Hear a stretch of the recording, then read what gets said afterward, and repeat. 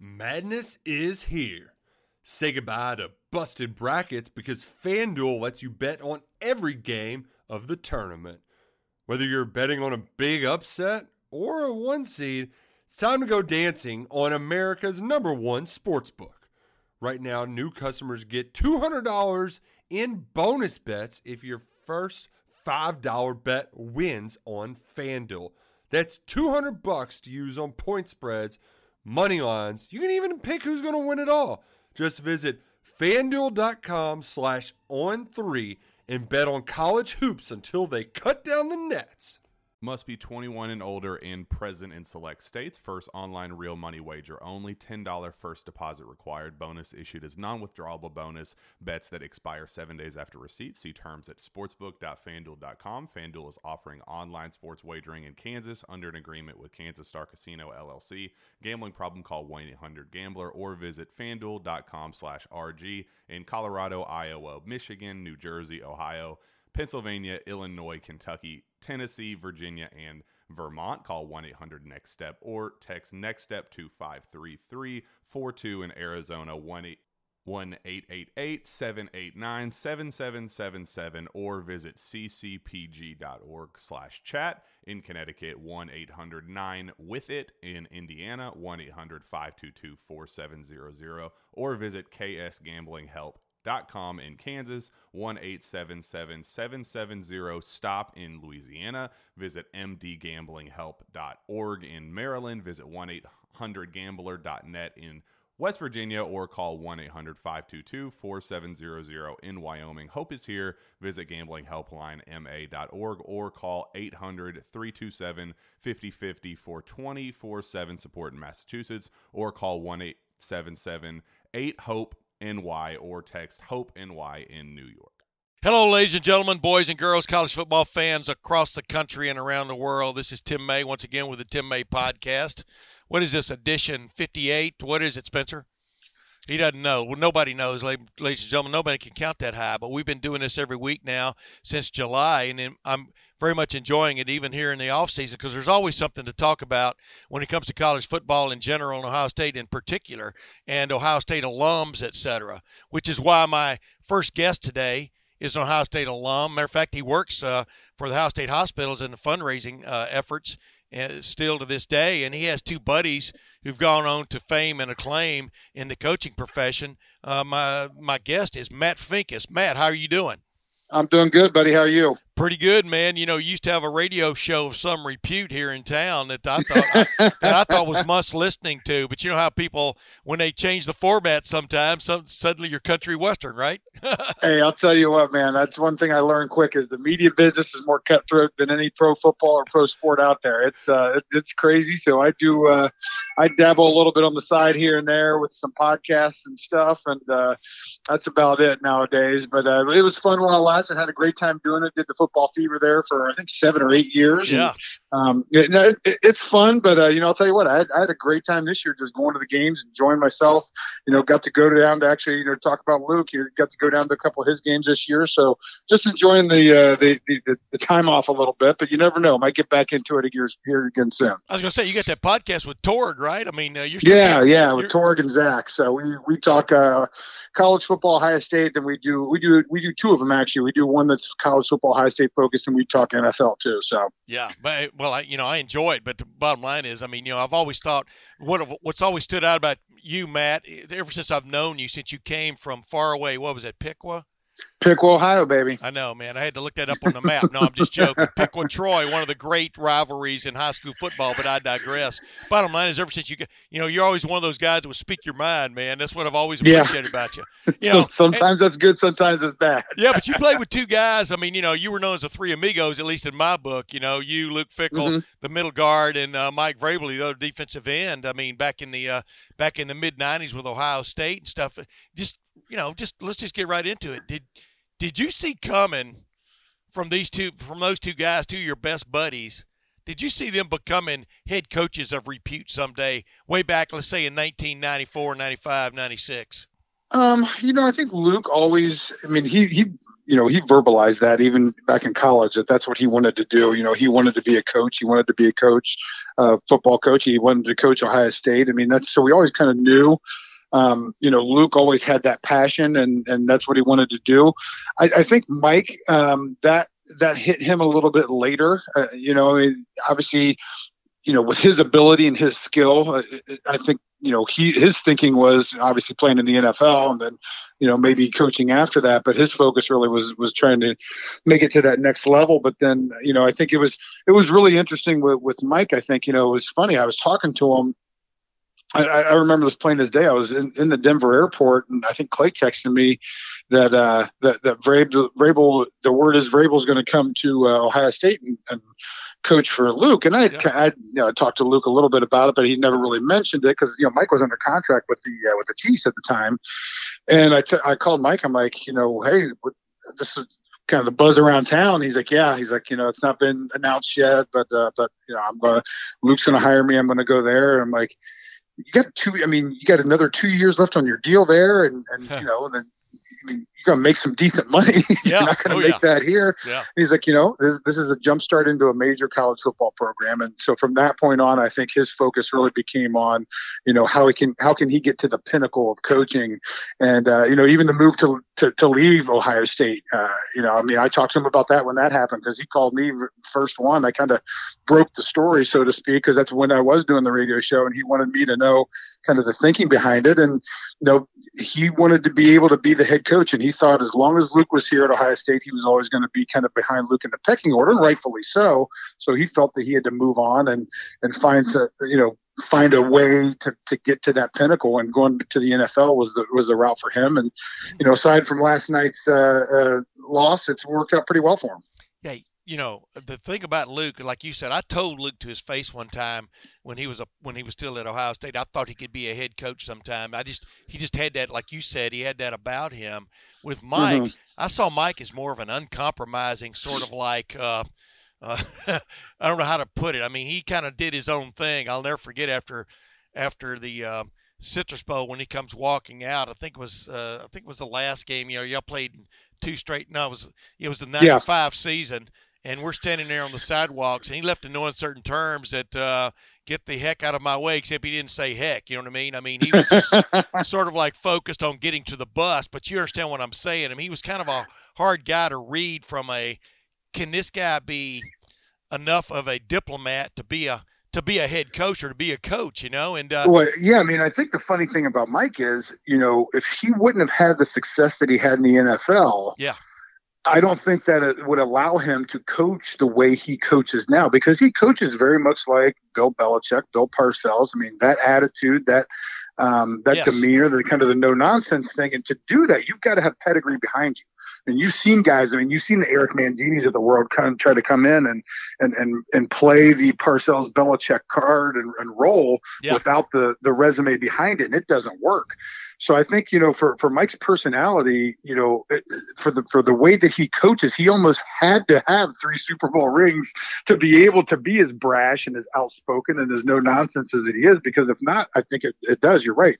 I mean, it rubs people the wrong way sometimes. So it's worked out well for him. And I think obviously he does have the pedigree and in the NFL, you got to have that. I mean, you got to have guys that believe in you. You're dealing with guys who make a ton of money and that's what's kind of surprising about some of these coaches, these young coaches, and you see them have success early and then they kind of fade off. To beat a sustained success in the NFL as a head coach, you got to have guys that buy into what you're selling. And I think with Mike's path that he was able to go down, especially with the Patriots, he's got that. Yeah, I was going to say he definitely had the bling going in, and now he's got it is amazing. I mean, how much pressure do you think he was under this year though? Because there was some rumbling, mid-year when things didn't start out exactly great. I mean, I don't know if you've even spoken to him, but you heard. Yeah, I mean, it's funny. We talked before the season, and he was.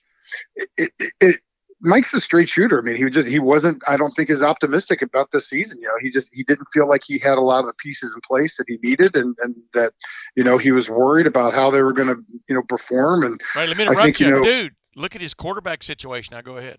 Yeah. I mean, absolutely. I mean, you're trying to kind of prop up Marcus Mariota and tell him how much you believe in him, but that just performance wise, he wasn't getting the job done. So, I think that though they found a way to make it work, they found a way to utilize. I mean, it almost kind of went back to a college mentality, and I think that once he was able to move past Marcus Mariota, because I mean, you got Derrick Henry. I mean, obviously, everyone has seen what Derrick Henry can do. Like you don't want Derrick Henry in a spread offense, and you don't want Marcus Mariota under center. So who's your better player there, and how are you going to tailor the offense to him? Yeah. I think you look at what they did last year, and then what they did this year when they started really being successful, just running the football and play action, and then you get a guy like Tannehill, who he's not going to be a guy who throws the ball 50 times a game and is going to beat you, but he's normally not going to make too many mistakes, and he's going to be able to utilize the play action and make enough plays to win a lot of games. And so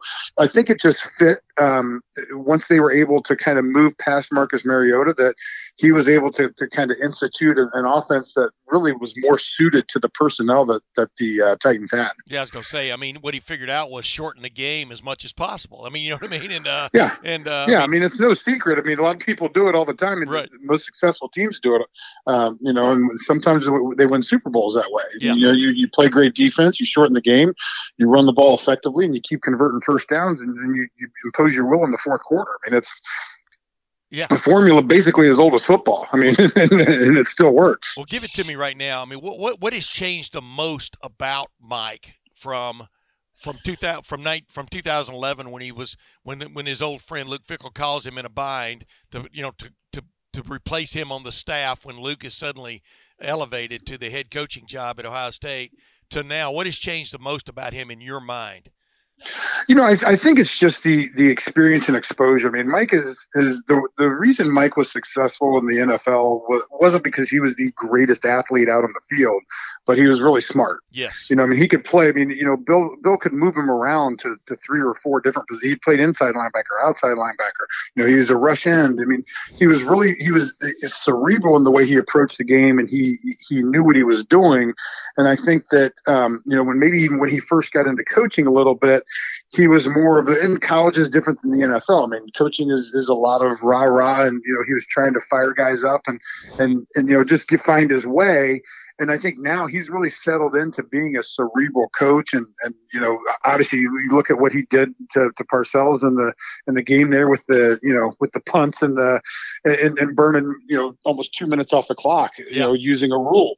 So, I mean, I think that was Mike when he was a great player and he was at his peak in his playing career. He was a really, really cerebral player.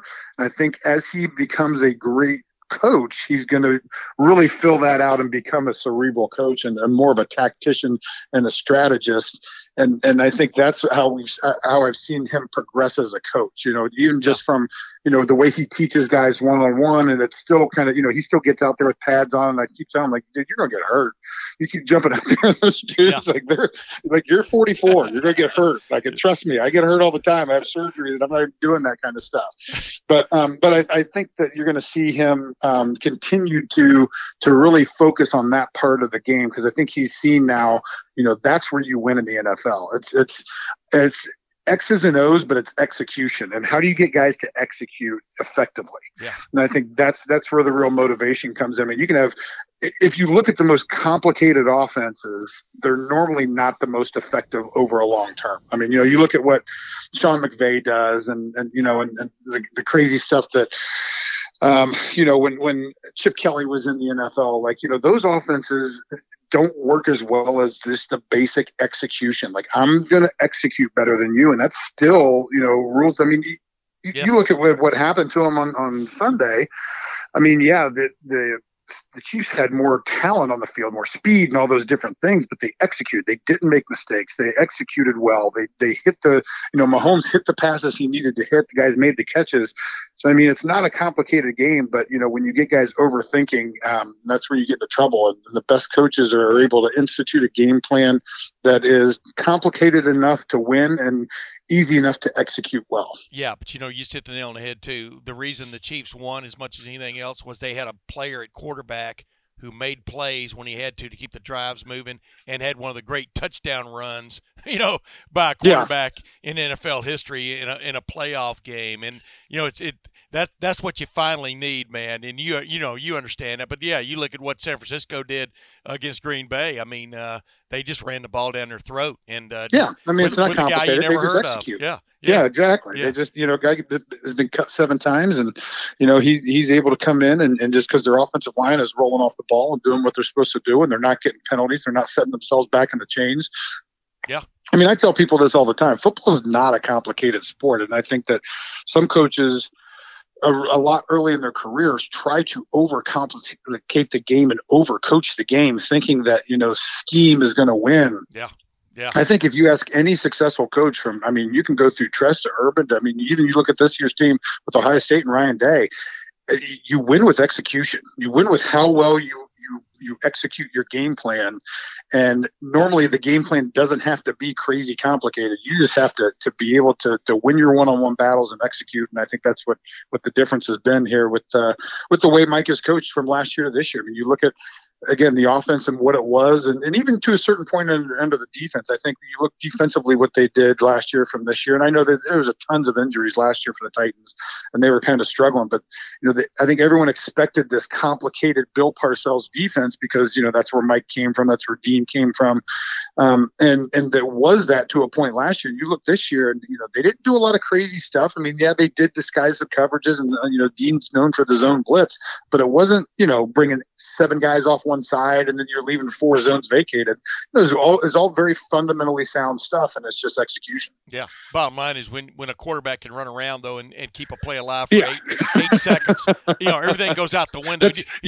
That's his execution. It's hard for you to execute covering a guy for 8 seconds. You just hope he misses finally at the end of that, when he throws the ball. Hey, exactly. Hey, Matt, it is a slice having you on, man. And, no wonder you hosted your own radio show forever. And, by the way, it was must-listen to radio. I don't know what people are thinking. Well, thank you, man. I appreciate it. But I want to ask you this. You kind of touched on, by the way, real quick on Vrabel, as I wrote about him a long time ago and have talked about a million times, when he went to the NFL with Pittsburgh had no idea what to do with him, Then he gets picked up by Bill Belichick in the flea market, It was the only offer he had left because Pittsburgh drafted him as a defensive lineman, made him gain a bunch of weight. Then they moved him to outside linebacker, and then the year that they did that, they also drafted Joey Porter, and they tendered him an offer, and there was a league minimum offer, and Bill Belichick was the only other person to offer him a contract. Yeah,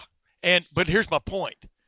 4 years later, after Bill Belichick offers and puts Mike Vrabel in his defense, now suddenly NFL teams are looking for the next Mike Vrabel. You understand what I'm saying? Absolutely. It was like nobody knew what to do with Mike Vrabel, and then now everybody's looking for the next Mike. You know what I mean? Now everybody's looking for the next Patrick Mahomes. You know what I mean? That's where the game's going. But hey, real quickly with you, you were on some really good Ohio State teams. And I want to ask you this. Pigeonhole you. What was the best of those teams, in your opinion? I mean, maybe the most talented might have been 95. Was the best team 96? I mean, which team? Yeah, I mean, that's exactly how I would describe it. I think the most talented team, when you look top to bottom, I mean, obviously you got the Heisman Trophy winner, Davey. I don't know if Bobby won the Davey O'Brien or was in the finalist for Davey O'Brien. Yeah. I mean, you had the Biletnikoff winner. You had Orlando Pace won the Outland that year as well. Eddie I mean, George. you had, I mean, He went to Heisman. I mean, and then Ricky Dudley, number 7 overall pick, was your tight end. The defense was the same that we had in '96, so you had all those draft picks. I mean, Mike and I were both draft picks. Sean Springs obviously was a first round guy. Rob Kelly, the second round guy. Yeah. Ty Howard, I think, was a 5th or 6th round guy. I mean, Antoine Winfield was our nickelback. Yeah. I mean, just a lot of talent on that '95 team. But I think the better team with the chemistry and the way we played, and probably just because we've been together for so long. I mean, that offensive line. Orlando Pace and I think Jamie Sumner and Juan Porter, LaShawn Daniels, those guys. The only transition was at left guard or left tackle when Corey Stringer left in '94. and then Eric Goldstein started for 2 years after that. But I mean, you look at the continuity there. Yeah. Nicky Sualua and Matt Calhoun, the fullbacks for all those years. Just that continuity up front. Yes. And then, you look at the defense, and, the three of us, Mike, Luke, and I started together for 3 straight years. Greg Belisario was a starter for the last 2 years. Ryan Miller was a starter, the last year of that. And then, you bring in Andy Katzenmoyer, but that entire secondary, Sean Springs is a 3-year starter, Ty Howard, a 3-year starter, Rob Kelly, a 3-year starter. Damon Moore had been, in and out of that lineup as well, but I think he's been a 2-year starter. Then you drop in, like I said, freshmen with Katzenmoyer and Antoine Winfield, and just the continuity and the way we were able to play together, just because, once you're with guys that long, it becomes second nature. I think that was probably the better team that we had, that 96 team. Mm-hmm. And, arguably a national championship team. There was no undisputed champ that year, and it came down to a vote between us and Florida. And I would argue we had a better roster and we had better wins. And you can kind of go down the list of criteria and look at it. Our wins against Penn State and Notre Dame, and then, beating Arizona State, who was number 2 in the Rose Bowl. And you go through that, and I think we dominated Wisconsin that year too, pretty bad. And and the wins that we had early in the season too, they were not even close. I think we beat number 5 Penn State like 38-6. It was just, so yeah.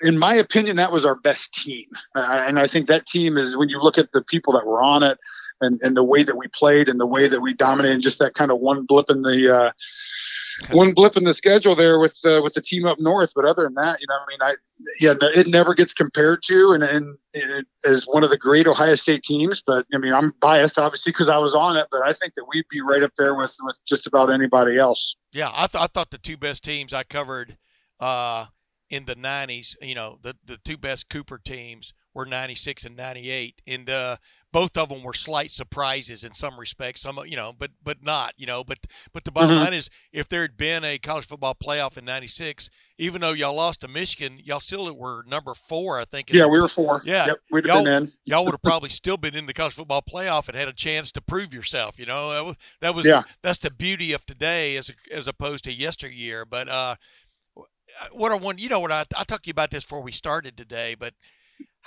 where do you put a team like that 96 team, that 98 team, this year's team, the 2019 team? Where do you put them in the realm of things, if you follow my drift? Because do you ultimately have to have won the national championship to be considered one of the greats? You follow my drift?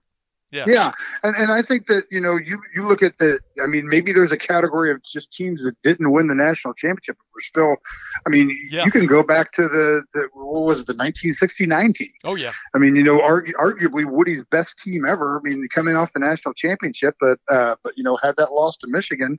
And, but I think people for years argued that was the best Ohio State team that Woody ever coached. Didn't win the national championship. Yeah. Doesn't get talked about, 74 team, 75 team. Exactly. Right. So, I think there's obviously it's so difficult to win a championship. And I talked with people about this after the loss there with this year. It's so difficult. There's so many good teams. It's so hard to win every single game. I think that, and I said this after the 2015 national championship. To win a national championship, there's a degree of luck involved. You can say what you want, but you got to be lucky. Sure. You look back at 2002.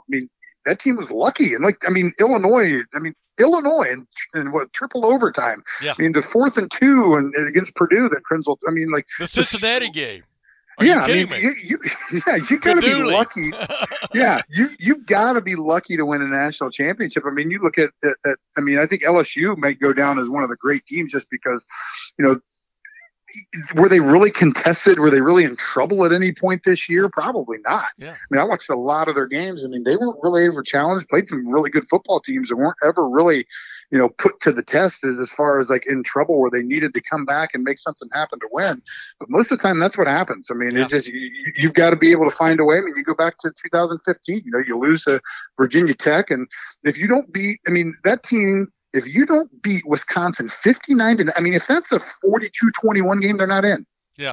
Yeah. I mean, they're sitting on the sidelines or they're playing in the Rose Bowl. Yeah. 2014 I mean, team. Yeah. Yeah. I mean, you had to beat someone 59-0 to get into the championship. And then once you're in, I mean, it's, that's, I think what's great about the college football playoff. And I think even this year more so, before Oklahoma basically just sat half their team with suspensions and whatever. But yeah. I thought this year was one of the best years because I thought everyone had a pretty solid shot at winning this year. And I think every year that they've had the college football playoff, you've had at least 3 teams that have, you can say, any of these teams can win, and that's a great part about it. Oh yeah, I agree. I mean, with LSU had the team of LSU history this year, one of the great teams in history. And look, ever since that game, look at it has basically gone hand grenade. You know what I mean? Guys left. I mean, your Heisman Trophy winner is leaving, coaches are leaving, et cetera. And so grab it while it's hot. And consistency is a hard thing to have in college. So I mean, that's what makes what Alabama, what Ohio State, what Clemson has done here over the past 6-7 years. Agreed. That's what makes it so impressive because I mean, you get the Oregons that'll pop up, or the Florida States that pop up, and here and there, but to be a consistent title contender in college football is just something that, few people have mastered. Hopefully Ryan Day's got the secret formula here too. Yeah. Hey, real quick, and also, by the way, you brought up something when we were naming those teams that could have been. The 2014 team wins the national championship. 2015, they got all those guys back, and they lose that game to Michigan State and don't get to defend their championship. I mean, that's one of the talent-wise. Oh my goodness, there's millionaires all over the place from that team. Hey, let's say what do you admire? What do you like about what you saw from Ryan Day this year? Or this past season? What stood out to you in a nutshell? I think just the even in the loss to Clemson, I mean, what I think that you saw what was different, and this is, I think, a different just style thing from what Urban does to Ryan Day does. And I think Ryan Day probably couldn't do this on a whole lot of football teams except one as talented as Ohio State.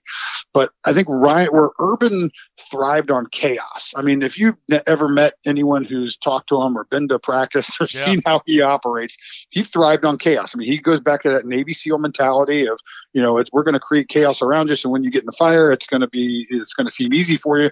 But I think that also might have led to some of those meltdowns. I mean, that might have led to Iowa. That might have led to Purdue, where just guys crack under that kind of pressure when they don't need to. I think what was exciting for me was to see Ryan Day. I mean, even in the times they were tested, just this team seemed so calm and so poised and so ready for anything. I mean, even down to the last second. I mean, down to Justin Fields throwing that interception. I think that you look at that team as they're marching down the field, and they just look like we've got this. It's not a problem for us. They did. I mean, and you have one guy make a wrong read at the top of a route, and in a game like that, it can cost you. But I think that, again, like just the poise that he brings and that attitude that he brings of just some calm presence of just, it's just a different vibe. And I think guys have responded well to it. Hey, Matt, if I've got a hankering, like when I'm done recording this podcast, and if I've got a hankering for chocolate, where would I want to go, do you think? Buddy, I got you covered. You come down to Winans in Grandview Yard. It's 1125 Yard Street right here in Grandview Yard. We got coffee, we got chocolate, we got wine, we got some beers for you too.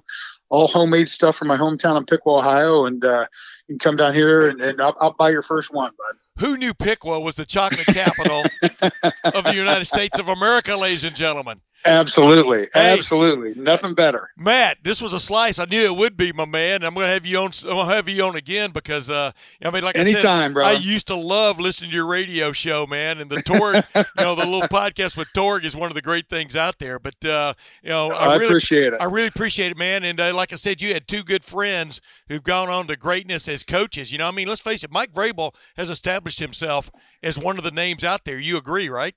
Oh, absolutely. I think that, and Luke, I think has established himself as kind of that next in line to take when a big job opens up. I think Midwest wise, I don't think he's going to fit in the SEC, but I think when the next big job opens up here in the Midwest, I think that you're going to look at and Luke's going to be the top one for that job. Would he take, if let's say it happened, would he take the Michigan State job if it opened?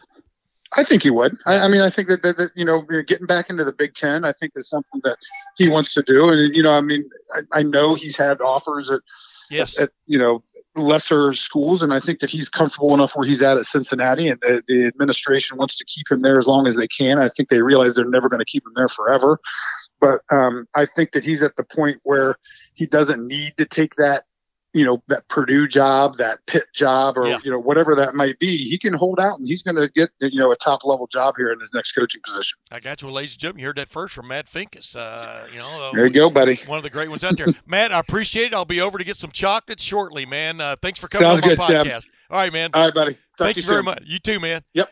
Bye-bye. Ladies and gentlemen, that was Matt Finkus, still one of my favorite guys ever to cover at Ohio State. I mean, the three amigos, Luke Fickell, and Mike Vrabel. I mean, when people start throwing out this is the greatest defensive line ever here and there about Ohio State and whatever, that's my default line I go back to and compare to those guys, because they did make things happen sometimes in a big way. And we didn't even get to Matt Finkus and the way they clinched the 1996 Big Ten championship with that fumble return into the end zone for the touchdown at Indiana. The week before they played Michigan. I didn't want to make him start crying again, but Matt Fink is still one of the greats that ever played the game at Ohio State.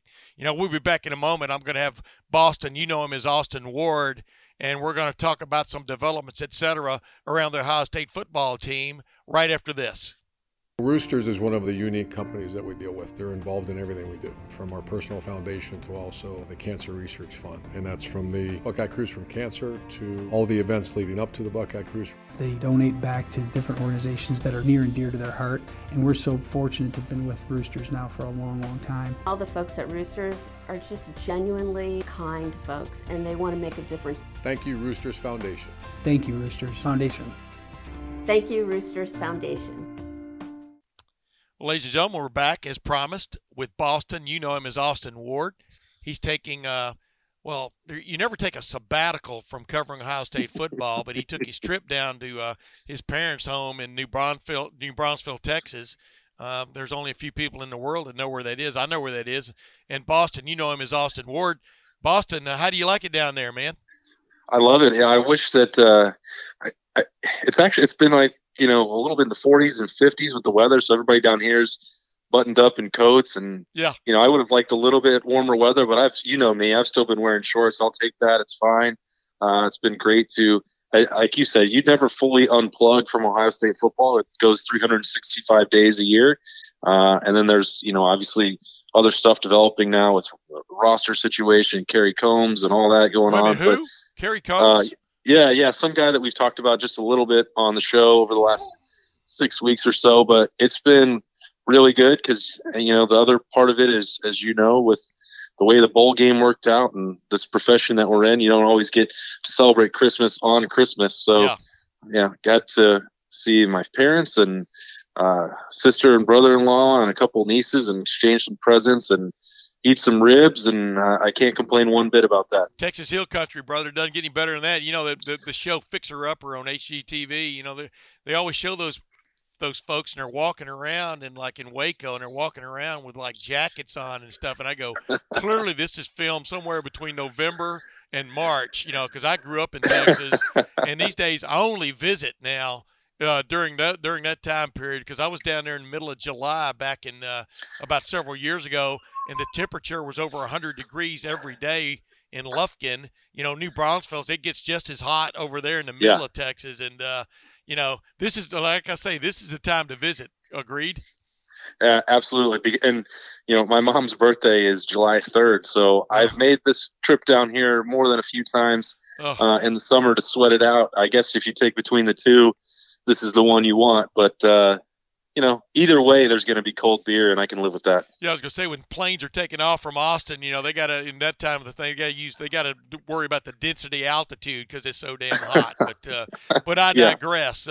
Bottom line is, Kerry Coombs being named the defensive backs coach at Ohio State, returning to his, I don't know if it'll be in the same office, but you broke this story.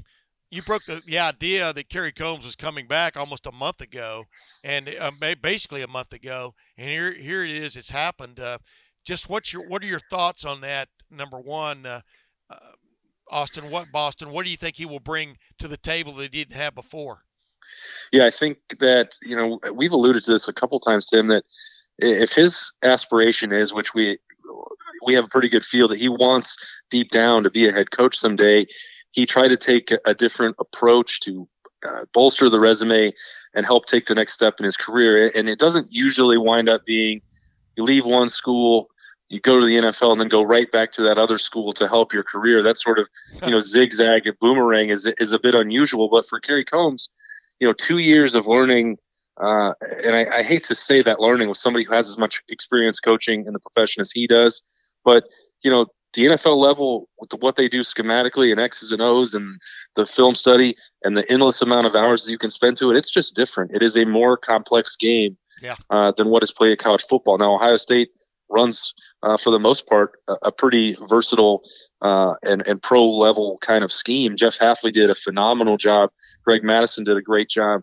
Those two guys co-coordinating last year of taking, what had sort of become stale for Ohio State and taking it to the next level. Now, Kerry Coombs is going to he's not going to have to come in and overhaul the defense. Ryan Day's got this vision for what he wants with the single high safety and three corners and so on and so forth. But there's nobody, I don't think, better equipped to come in and help lead this reload of the position. He's had to deal with attrition, throughout his previous career at Ohio State, losing guys in the NFL draft. Yeah. He is a relentless, maniacal recruiter and developer of talent, and a really fun guy to be around on top of that. So all of that is positive. And I think that this helps him. Now he's going to, have some of this more responsibility, co-coordinating the defense.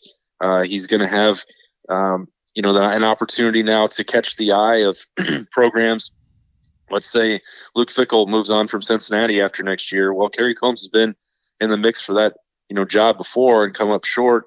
Now you've got a different thing to sell as he tries, whether it's next year, a couple years down the road, where he can have that reach that plateau or reach that peak of his career and become a head coach. And now Ryan Day has somebody that can steady the ship a little bit after, Clark Phillips decommits and Cam Martinez gets cold feet. And you got this guy to go post some really long hashtags and jump on couches and sell the program again. I think it's a huge win for Ryan Day. You left out another bromide, plant the flag. He's planted more flags, I think, than Sir Edmund Hillary. But I digress. Bottom line, you and I both, he's a joy. When he was here, he was a joy to be around. In interview situations and stuff. And I keep reminding people, we talked about this on our previous podcast when this, the worst kept secret in the world. We kept talking about the worst kept secret in the world of Kerry Coombs returning to Ohio State is just the passion he brings, but also the depth that he brings from being a former high school assistant coach to a high school head coach who won a state championship to working at University of Cincinnati under Brian Kelly and Butch Jones to working under Urban Meyer to working under Mike Vrabel on an NFL staff to returning. There aren't a lot of people with a resume like that, and he can relate to every level of football. And now when he goes and sells Ohio State football to these guys, he's been to the league. Now he can tell them what it's like, not only what it's like to be in the league, but what is expected of players. That is such a huge selling point, in my opinion. You agree? Yeah, and he always had that on his resume where you could point to it and say, that streak that he helped produce of first-round cornerbacks that's I don't believe has ever been duplicated. I think it's a one-of-a-kind run. Yeah. He could already say, look, I can get you guys to the NFL. I've done it. But now he's on top of that, he gets to say, well, he did a really good job with the Titans. I don't know where they finished the regular season, but I know when I was looking at this the weekend of the Heisman ceremony when Jeff Hafley left, and it became pretty clear that Kerry Coombs was the top and maybe only priority for Ohio State to fill that position. I think they were 8th in the league, Tennessee, against the pass. And, that says a lot in a league that throws it as much as the NFL these days to be in that position, because it was a little bit of a struggle for the Titans to make the playoffs. But you saw what they did in shutting down Tom Brady and Lamar Jackson and to get those 2 wins in the playoffs. And, Kerry Coombs doesn't solely get the credit. there's a bunch of people on a defensive coaching staff in the NFL, but certainly his cornerbacks, certainly his cornerbacks were a big part of that. So he can say, I got guys to the NFL. I coached guys well in the NFL. There's not a lot more that you can ask for there. You know what's funny is you look back on that game that they lost to Kansas City, and they were up obviously in that game, but the big plays in that game were Patrick Mahomes running. And the reason he had to run is because his receivers were covered. and then when you adjust and try to take that out of the game, then the dam kind of creates leaks, etc. But yeah, I mean, they just ran into a quarterback who was maybe a combination of Tom Brady and Lamar Jackson, and just was too tough to tame. But I thought actually Kerry Coombs' group played well in that game until, like I said, until the dam broke, and that's the way it goes sometimes. But who expected them to get to the AFC Championship game in the first place, right? Yeah, and really, I mean, you're not expected to get any breaks when you're the 6th seed, but man, if just one other game could have gone their way, so they didn't have to face Brady, Jackson, and Patrick Mahomes all in a row. Yeah, maybe we're talking about a different story, and Vrabel and Kerry Coombs continuing that fairy tale run, but even then they still would have had to play Deshaun Watson. So, correct. There's really no easy path in the AFC. So, getting to that title game for the Titans this year, that's a big success. And I think that, they'll look back and say, hey, maybe that's one of the last times Brady plays a game, and Lamar Jackson wins the NFL MVP probably. Yeah. Maybe he's up there with Mahomes, and Kerry Coombs can say, I beat them both. Yeah, exactly. What do you? Let's jump ship here now, or jump onto another part of the ship. The transfer portal ship, the comings and goings. I mean, obviously Alex Williams entered the portal recently. Defensive end, project kid from Pickerington. But how is this roster settling out right now? How is it going to get to 85 scholarships, do you think, by the start of preseason camp next year? I think, Alex Williams is really, I was thinking about it last week. This is the time, this and then after spring ball is really when you'd see some movement. And I think for Alex Williams, he recognized, as you said, he was a project, and he knew that all the time coming into Ohio State. It was not going to be easy. But he did a pretty great job, I think, of developing his body physically. He saw just a couple flashes when he got on the field where, hey, maybe something could happen there, but there's just so much talent on the Ohio State defensive line. I maybe should have thought about that sooner as a way that looking at a guy who could find somewhere else to go, because I think he'll be able to play.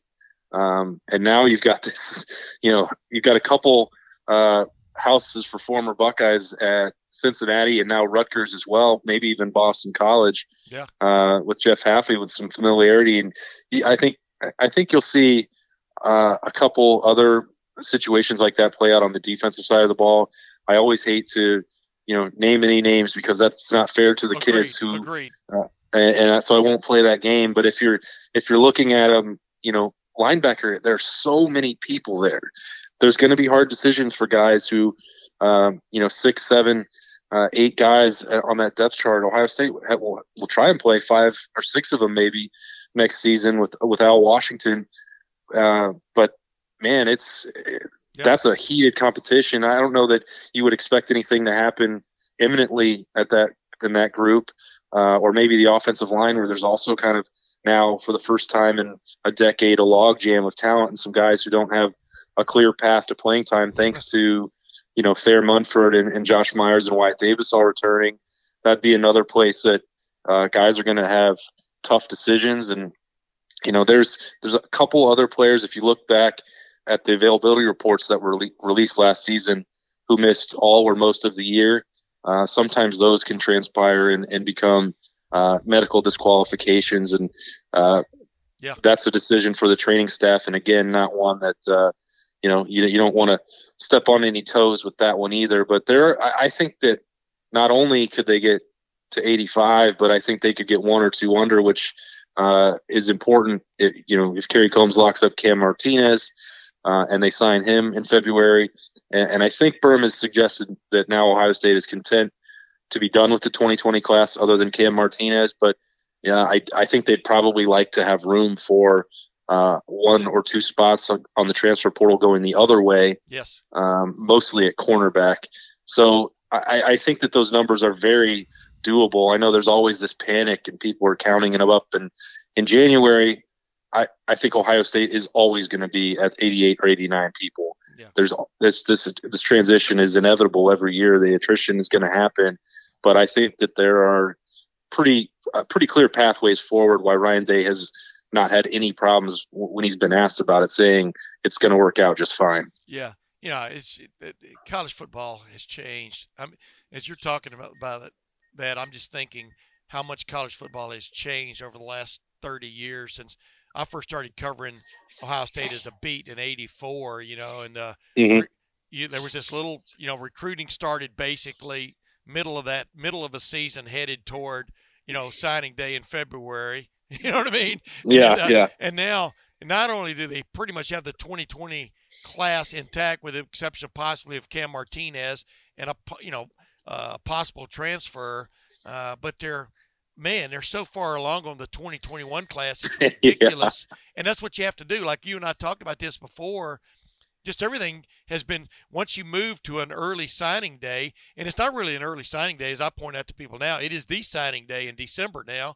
Once that happened, everything just checked up. I mean, everything moved forward from a, what do you want to call it, musical chairs kind of situation. And it's crazy how you're making up your minds on guys who just finished their junior season. Some of them, you're recruiting them based on what they did as sophomores, and it's crazy to project down the road and not miss on some of these guys.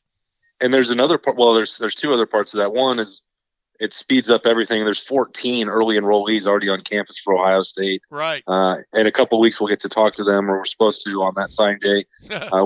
Which will be, that'll be the most busy day that any of us have ever had when Ohio State brings out those early enrollees to talk about, their experiences in the first month. And, probably the first time that a couple of those coaches will get to speak, Corey Dennis and Kerry Coombs. But, beyond that, the flip side is for the current roster, because you've already seen with the transfer portal, Ohio State had Isaiah Pryor and Brendan White both go in during last season, and Pryor left after 4 games.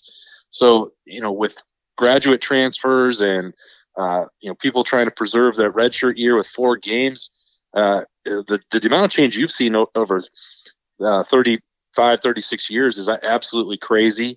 But even in the last decade plus that I've been covering it, or even the last 5 years, or, since I got to Columbus, the game has changed completely. And you just never would have envisioned many of these scenarios where, part of this reload for Kerry Coombs, I hate to keep going back to it throughout your show here, but taking Brendan White and Isaiah Pryor out of that mix is still kind of a big deal, because those guys could have been playing at safety, and now it's all in on Josh Proctor, really, going into spring ball. So that's changed the entire complexity of your roster building too. Yeah, and Josh Proctor had quite the baptism against Clemson.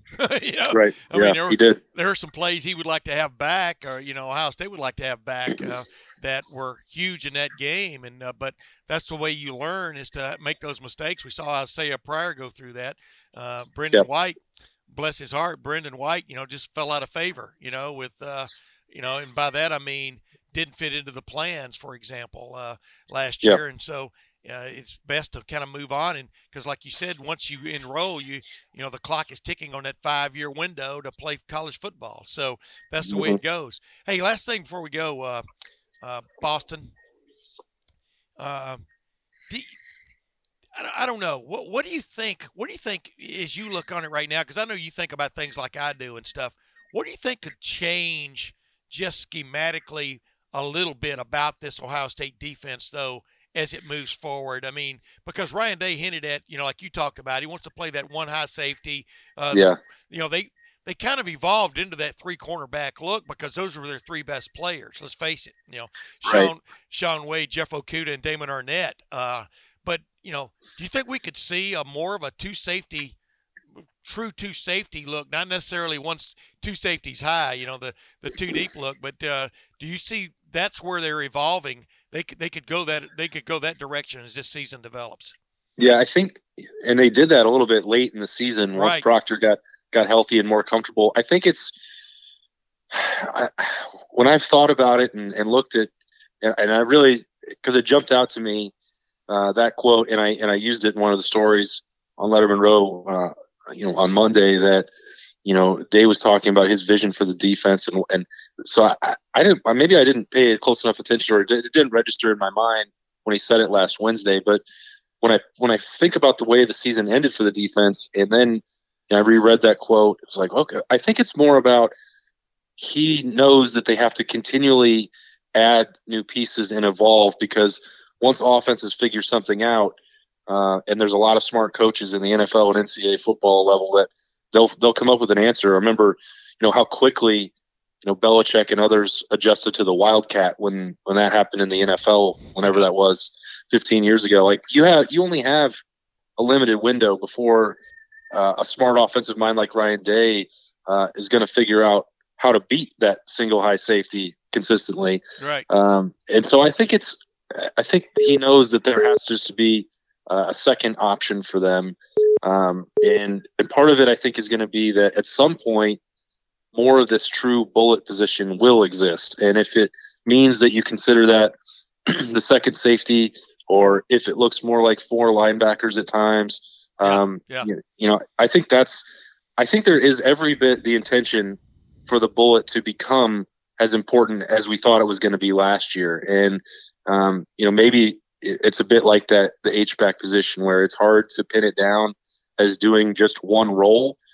But, Pete Warner, he's going to be there. And we saw that they would drop him back to play as second safety. They've got a guy now, Court Williams. We went out to California and got to know him and watched him play a high school game. He can do a lot of those things as well. And he sort of looks like someone who's built like a Brendan White safety type, but also physical enough to go play against the run. So I think, whether that's a true second safety, whether it's an extra, hat against the run, some combination of both. I think that when I try and envision what this offseason looks like for the defense and what they want, I think that I don't want to start this whole process over again, hyping the bullet, but because we missed so bad on that last year. But I think that that's sort of what they have in mind as that piece, that versatile piece that allows you, the same way that an offense tries to get you in bad matchups with, 12 personnel. Well, if the bullet allows you to defend all that, you make it tougher to get get out of position if teams go tempo or whatever. But I don't think we missed on the bullet. We were being fed the bullet. If you remember correctly, it was almost like a Gatling gun. How often the bullet was coming out, and they never. I think they may have. I think you could count on 2 hands the amount of plays where they played what we call the true bullet look. I mean, if you count taking Pete Werner and moving him into a safety as the bullet, well, okay, but that's more like a artillery shell, So, but no, you're right. Hey, they will evolve a little bit, because I'm telling you what, they're going to be spooked a little bit by what happened in that game with Clemson, when they suddenly got hit by the big plays again, and a cagey quarterback really made them pay, especially on one huge play, which got Clemson back into that game. I mean, that's like you said, that we've talked about that before. People get asked me, how long is this team going to remember that? They're going to remember that game forever. I mean, everybody who's involved, like Ryan Day said, you can't let it, ruin you forever, but you're going to remember your shortcomings in that game from an offensive standpoint, where things could have been better, and defensively, where, yes, maybe the waterfront does need to be covered again a little better than you covered it. You know what I mean? And that's where they're going. But, it's the great quarterbacks like Patrick Mahomes. When I was talking with Matt Finkus, about Kerry Coombs and about the Titans and Mike Vrabel earlier in the podcast. And it's the great quarterbacks that find the cracks. They make you pay. They can find the weakness, expose the weakness. The great thing about Ohio State, going into the next season is, I'm not sure how many super great quarterbacks are going to play, but you've got to, in this day and age, you've got to build a team to eventually go against a great quarterback, because that's who you're going to end up playing for a championship. I think that, the other piece to that, when you're playing against great quarterbacks, and we've talked about how great Chase Young is over and over, and the success of the Rushman and Larry Johnson. But maybe even in that game, they were so confident, and really against Michigan and Wisconsin late in the year as well. Like maybe that it's possible they had too much faith that they could get home with four guys consistently, and wait a minute, and cover the escape routes, Yeah. Because Cone ran more than he did in the previous game. I'm talking about Wisconsin's quarterback and exposed some things there that Clemson took advantage of. But go ahead. You're right. Yeah, and I think that's the other part of it that you take from the NFL game. If you don't blitz Patrick Mahomes sometimes and make him speed up the thought process, he's gonna find an open receiver, and that's the same deal with Trevor Lawrence. I know what happened. It's the same. Somehow this conversation always comes back to Shaun Wade and the targeting play, but really that was they got creative. They used that blitz package several times throughout the year. Yeah. And I think maybe it was because they caught him off surprise. It doesn't always have to be a defensive back, but somebody like Baron Browning had a lot of success in blitz roles. I still think he's got work cut out for him if he's going to be a starting linebacker, but obviously he's a playmaker on defense that you want to get involved in some capacity. And really he had a lot of success behind the line of scrimmage. But the point is, without Chase Young, who knows what Tyreek Smith and Zach Harrison, if they'll be able to really, make that leap to first round pick kind of status next year or not. But maybe the fact that they don't have someone who's going to get triple teamed, or they know will get home anytime he gets an advantageous match. Maybe that inspires a little more aggressiveness out of them. Yeah. And that's not to say that they were, conservative by any stretch of the imagination last year. But if you're going to beat the good players, and you're probably going to have to play Trevor Lawrence if you're going to win a national championship next year, just to face facts, that guy has to be under pressure. And early in the game, and when Shaun Wade was flying at him, he was feeling that pressure, and he wasn't nearly as effective as later on. But you give him time, he's more than capable of beating teams. And I think that's sort of that next phase that they have to consider. What do the blitz packages look like? How aggressive do they need to be? Because you just can't let that person beat you. Yeah, agreed. Well, ladies and gentlemen, that's Boston. You know him as Austin Ward, coming to us live from the great state of Texas.